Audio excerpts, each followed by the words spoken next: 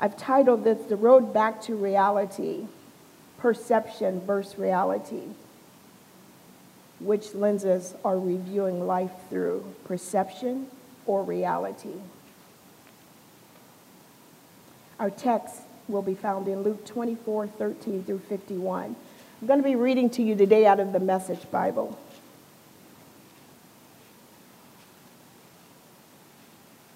The Holy Spirit keeps talking to me, so that's why I'm pausing, so I'm listening.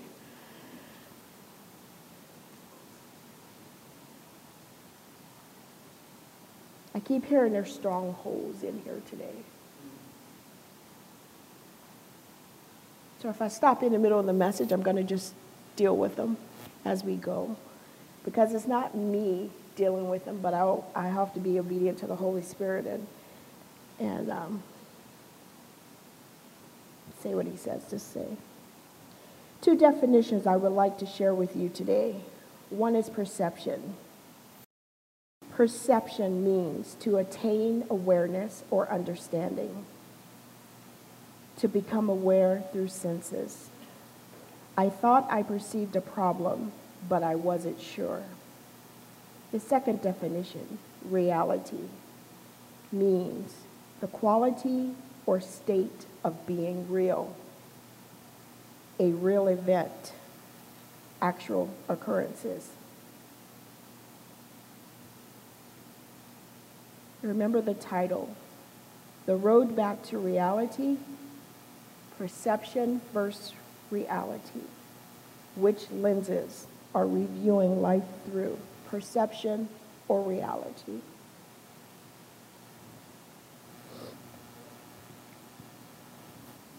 Let me set the context here for you prior to doing our Bible reading.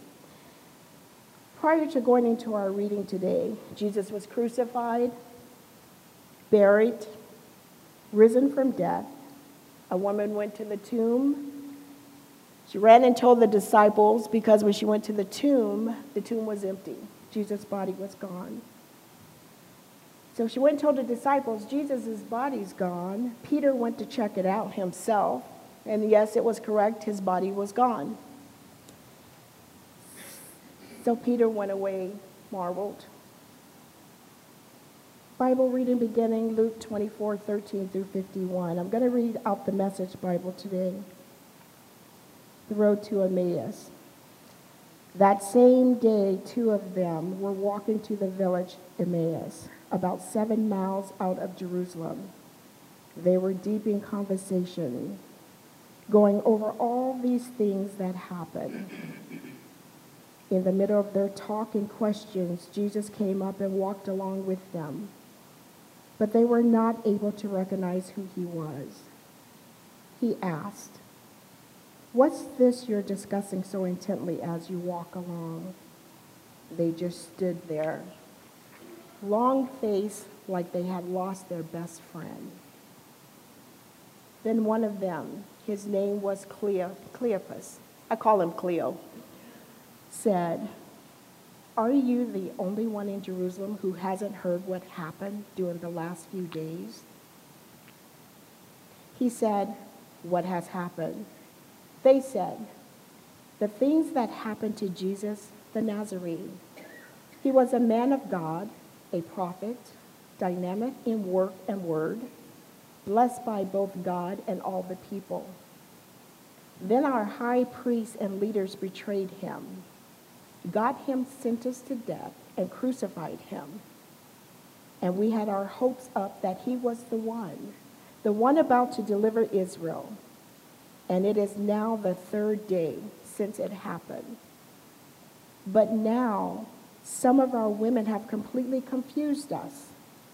Early this morning, they went at the tomb and couldn't find his body. They came back with the story that they had seen a vision of angels who said he was alive. Some of my friends went off to the tomb to check and found it empty, just as the woman said, but they didn't see Jesus.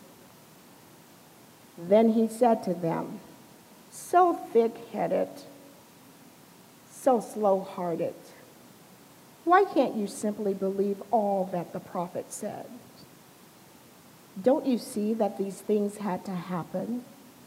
That the Messiah had to suffer and only then enter into his glory. Then he started at the beginning with the book of Moses and went on through all the prophets, pointing out everything in the scriptures that referred to him. They came to the edge of the village where they were headed. He acted as if he were going on, but they pressed him. Stay and have supper with us.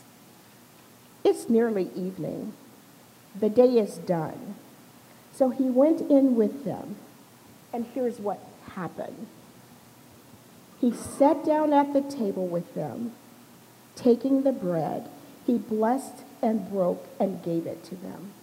At that moment, open-eyed, wide-eyed, they recognized him. And then he disappeared. Back and forth they talked. Didn't we feel on fire as he conversed with us on the road, as he opened up the scriptures for us? They didn't waste a minute. They were up on their way back to Jerusalem. They found the 11 and their friends gathered together, talking away. It really happened. The master had been raised up. Simon saw him. Then the two went over everything that had happened on the road and how they recognized him when he broke the bread. While they were saying all this, Jesus appeared to them and said, "Peace be with you." They thought they were seeing a ghost and were scared half to death. He continued with them, "Don't be upset. And don't let all these doubting questions take over. Look at my hands. Look at my feet. It's really me. Touch me. Look me over from head to toe. A ghost doesn't have muscle and bones like this." As he said this, he showed them his hand and feet. They still couldn't believe what they were seeing. It was too much. It seemed too good to be true. He asked, "Do you have any food here?" They gave him a piece of leftover fish they had cooked. He took it and ate it right before their eyes. Then he said, "Everything I told you while I was with you comes to this. All the things written about me in the law of Moses, in the prophets, and in the Psalms have to be fulfilled." He went on to open their understanding of the Word of God, showing them how to read their Bibles this way. He said, "You can see now how it is written that the Messiah suffers, rises from the dead on the third day. And then a total life change through the forgiveness of sin is proclaimed in his name to all nations. Starting from here, from Jerusalem, you're the first to hear and see it. You're the witnesses. What comes next is very important. I'm sending what my Father promised to you, so stay here in the city until he arrives, until you are equipped with power from on high." He then led them out of the city over to Bethany. Raising his hands, he blessed them, and while blessing them, took his leave, being carried up to heaven. There's three scriptures I want you to really pay attention to. Luke 24, verse 32, 35, and 38. Back and forth they talk. Didn't we feel on fire as he conversed with us on the road, as he opened up the scriptures for us? Then the two went over everything that happened on the road and how they recognized him when he broke the bread. They thought they were seeing a ghost and were scared half to death. He continued with them, don't be upset, and don't let all these doubting questions take over. Look at my hands, look at my feet. It's really me. Touch me. Look me over from head to toe. A ghost doesn't have muscle and bones like this. So let me recap something for you here. I want to bring something to your understanding that maybe we missed. The disciples, when they were walking on the road, had their own perception. Jesus interrupted them when they were walking, and he stepped into their perception. Their perception was, when I said stepped in, he joined their perception. He joined their perception by saying, what's this you're discussing so intently? Now, get this. Jesus already knew all these answers, right? He already knew the deal. But he stepped into their perception.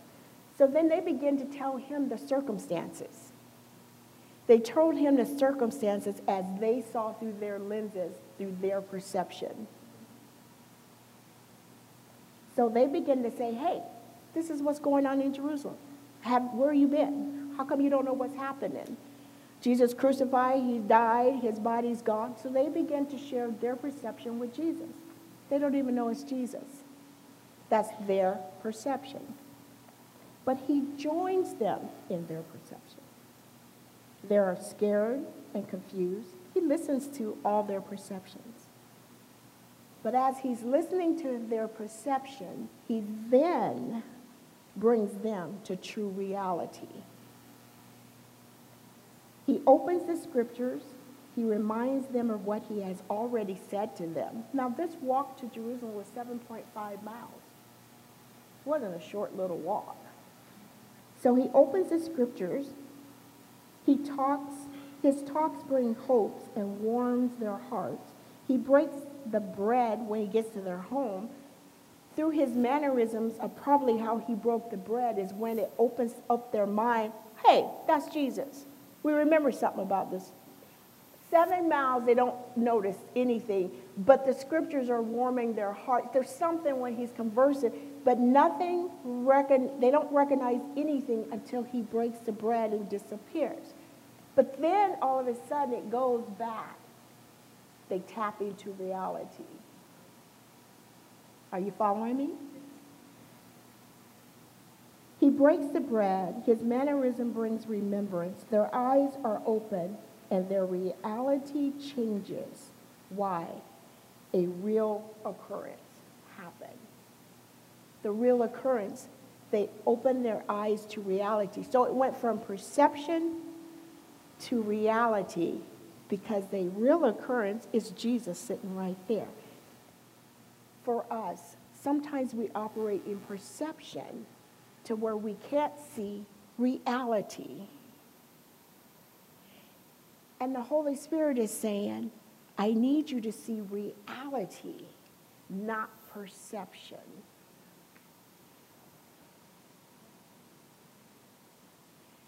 Because when we're in perception, we cannot operate or flow or have what reality says we can have. We can't go in and take reality because perception has nothing for us. All of our stuff is stored in reality. Make sense?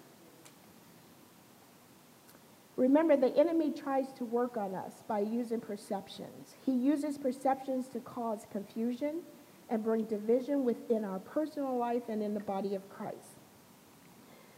The perception lenses might look like this. My family's fallen apart because Jesus isn't doing what he said he would do. So we question, is Jesus able to keep his promises? After all, it's the third day. How many times do we get right down to our deadline and say, well, Jesus didn't come through? So our perception is because he did not make it when we wanted it, it's not happening. But reality is it might just be delayed. So then our perception causes us to give up when reality says, hold on. If God is so real, why is the church and the world in such a mess? Why is there so much chaos? Because the enemy wants our perception to say, churches are no good, people are no good, Christians are no good, they're just all hypocrites. Perception. But reality says, there's good people out there. They're reading, they're praying, they're doing what God says. You just got to find them. And when you find them, you got to lock in and do what they're doing. And better yet, you need to be one. We need to be one. We need to do what God tells us to do, because if we're doing it, we're those good people. That's reality. But perception always says, go look at someone else, when reality says we need to be that someone else. Why is that person allowed to serve in ministry? I know that they are actively living in sin. Mary Magdalene at the tomb, why she get to walk with Jesus? Her life ain't, what? She should be next to Jesus.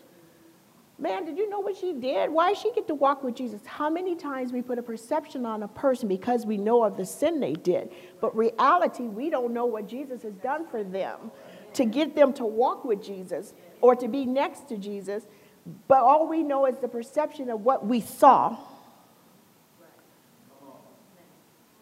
But Jesus, in reality, have cleaned them up and have restored them and anointed them to do something, but we're still in perception looking at their past.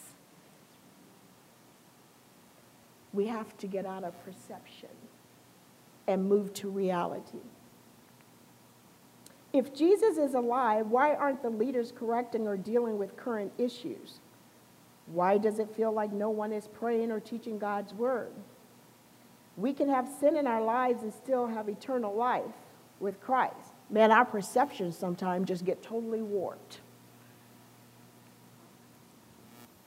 Because we live in perception, we justify things. And when we live in perception and we justify things, we come up with all kind of crazy ideas. But it's not reality, because reality, when you're listening to the Holy Spirit and you're walking and doing what the Holy Spirit tells you and you're reading God's word, then you know these perceptions does not line up with reality, because God's word clearly tells us how to live. Tell me why do bad things always seem to happen to good people? Bad things happen to bad people too. I started tithing and now I can't pay my expenses. My family is lacking. That's a perception. Because before we weren't tithing, our things was lacking too. But perception target when you start doing something for God. Do you see what I'm saying? But we don't balance that out because we're in perception. If we aren't careful, we will become ineffective by seeing with our perception lenses. We begin to spread our perception to others without knowing reality. The perceptions infect others and then become gossip that often leads dissension among each other. This brings division, disunity, and lack of trust. Our false perceptions kills other spiritual witnesses as well as our character, as well as their characters within the body of Christ, as well as in the world. We will have to answer for our actions to others as well as to God. We have to be careful when we put our perceptions on anyone. We have to be careful when we voice our perceptions. Do you know when we say things as children of God, when we say things, we put it out in the atmosphere, we change the atmosphere. Did you know that? We have the power that God has allowed us to have. We change the atmosphere. We don't realize how powerful our words are. You have the power to tell a mountain to move. You just don't live in reality to know that. When I say you, me, myself, sometimes we forget the power that God has given to us. if we really understood reality and the reality that he has left, if we understood really what that looks like, the power that he has given us as his children to speak his word. I'm not talking name it, claim it. I'm talking standing on the word of God, understanding the reality of his word and the power that he's given. Now, did I say you're never going to have a bad day? I did not say that. Did I say you're never going to get sick? I did not say that. Did I never say you're not going to suffer? I did not say that. But you have the power to change things, to move things, to go through trials and tribulations, to go through things much easier than somebody that does not.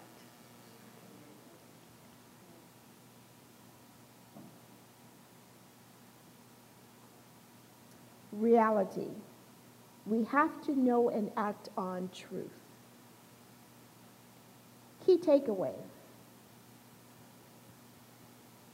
When our perception match God's reality, I'm going to say that again.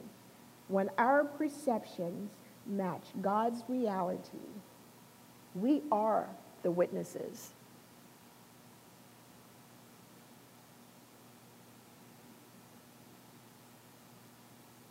No one has to tell us. We are the witnesses. Because we know he died. We know he was crucified. We know he died on the cross.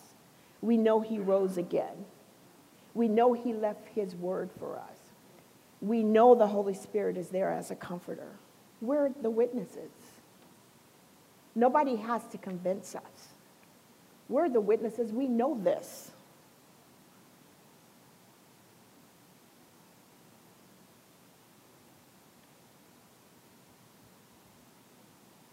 We must process our life and other lives through the lenses of reality, not perception. When someone comes and say, hey, Sister Connie's this, Sister Connie, I'm using Connie because she won't get offended. Just being honest, you know. Some people you can't use them because they get offended, they take it some kind of way. But I'm in a relationship with her. Godly relationship, let me be clear. She won't get offended. You know, if somebody comes to me and says, Sister Connie's this way, and Sister Connie's that way, and Sister Connie says this, my reality is, I know Sister Connie. I'm going to tell you that's not true. I'm not going to entertain that. I'm going to tell you, no, that's not true, and you need to stop that. I'm not going to let you keep telling your perception. I'm going to say, that's your perception, but that's not true. Please stop saying that. And I'm going to go tell Sister Connie, you're saying that, and I'm going to bring you to Sister Connie so you can clear your perception up. But that's me. Because if I allow you to keep that perception going, then what you do is you kill the character of Sister Connie. And that would not be her reality. And then when Sister Connie goes to tell somebody else something about Jesus, they have a perception of Sister Connie because of your perception that's not accurate. Do you see why we have to be the witnesses? That's just something minor. Well, think about when we do not say the reality of Jesus. Think about when we do not protect the character of Jesus, who we say we love more than anything.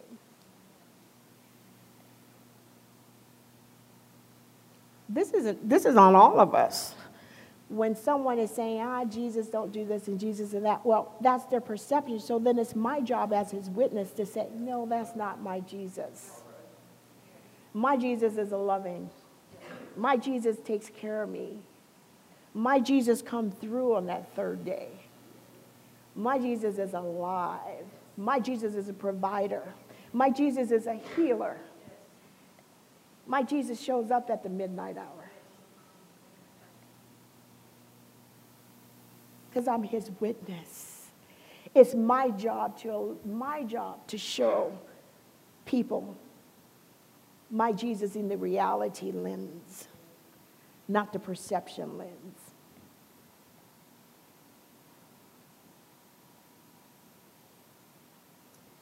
We can only do this by not allowing the doubting questions to take over. We must be mindful to allow God's reality to guide and direct our lives. So don't be confused. Walk in God's reality. You are clothed with power from on high. You say, what's that power?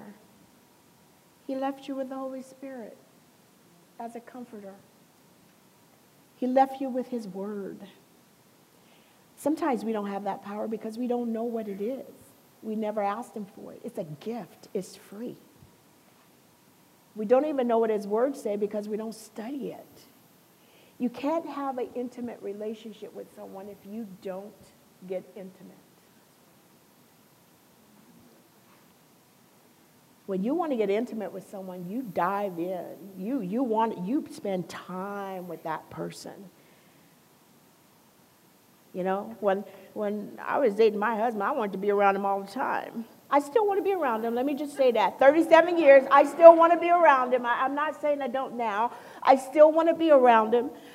But you want to be around him. You want to date him. You want to just hug him. You want to squeeze him. You just want to spend time with him. Well, that's how we need to be with our God. That's how we need to be with Jesus. We want to spend time with him. We want to get to know what he likes and what he doesn't like. We want to know what pleases him. And then we can be those witnesses. When we have that Holy Spirit, you know, when we get in trouble, sometimes you just got to say Jesus and he's right there. Sometimes when you're lonely, you just call Jesus and he just hugs you like that blanket's right around you. Don't you want that? If you got that, keep it. That's better than $1 million in the bank. That's better than any money you could have. That's better than anything. Don't you want to fall in love with Jesus like that? That's the reality. Those are the reality lenses. Perception is, I think I want it, but I don't know. I never felt it. Well, no, it can't be that true. But reality is, oh, yes, it's real. It's real. I don't think it, I know it. When I'm lonely, he comes in and he comforts me. He gives me that peace that nobody could take. And you said, well, why on the road to Emmaus did she read this story? And I asked the Holy Spirit, so why did you give me this story? He said, because as you read, and I said, man, that's a lot of scriptures to read, God. He said, when you read those scriptures, it's me reminding you all that I was crucified, that I was buried, but I rose again. And as you read all those scriptures, didn't your heart feel warm to know he's alive? Didn't the scriptures remind you that he's here with us? He's not dead. All the troubles we have, all the things that we're going through, it's a perception, but it is our reality. But here's what I want you to look at. Don't look at the problems with perception lenses. Look at them with our reality lenses. It's temporary. We're passing through. I don't know if you remember that message with the rope. We're only here for a short while. Our eternity will last forever. We're passing through, people. This is a test. This is a test. Let's pass our test with our reality lenses. He left us a comforter. He left us his word. We are his witnesses. Let's stay on the road of reality.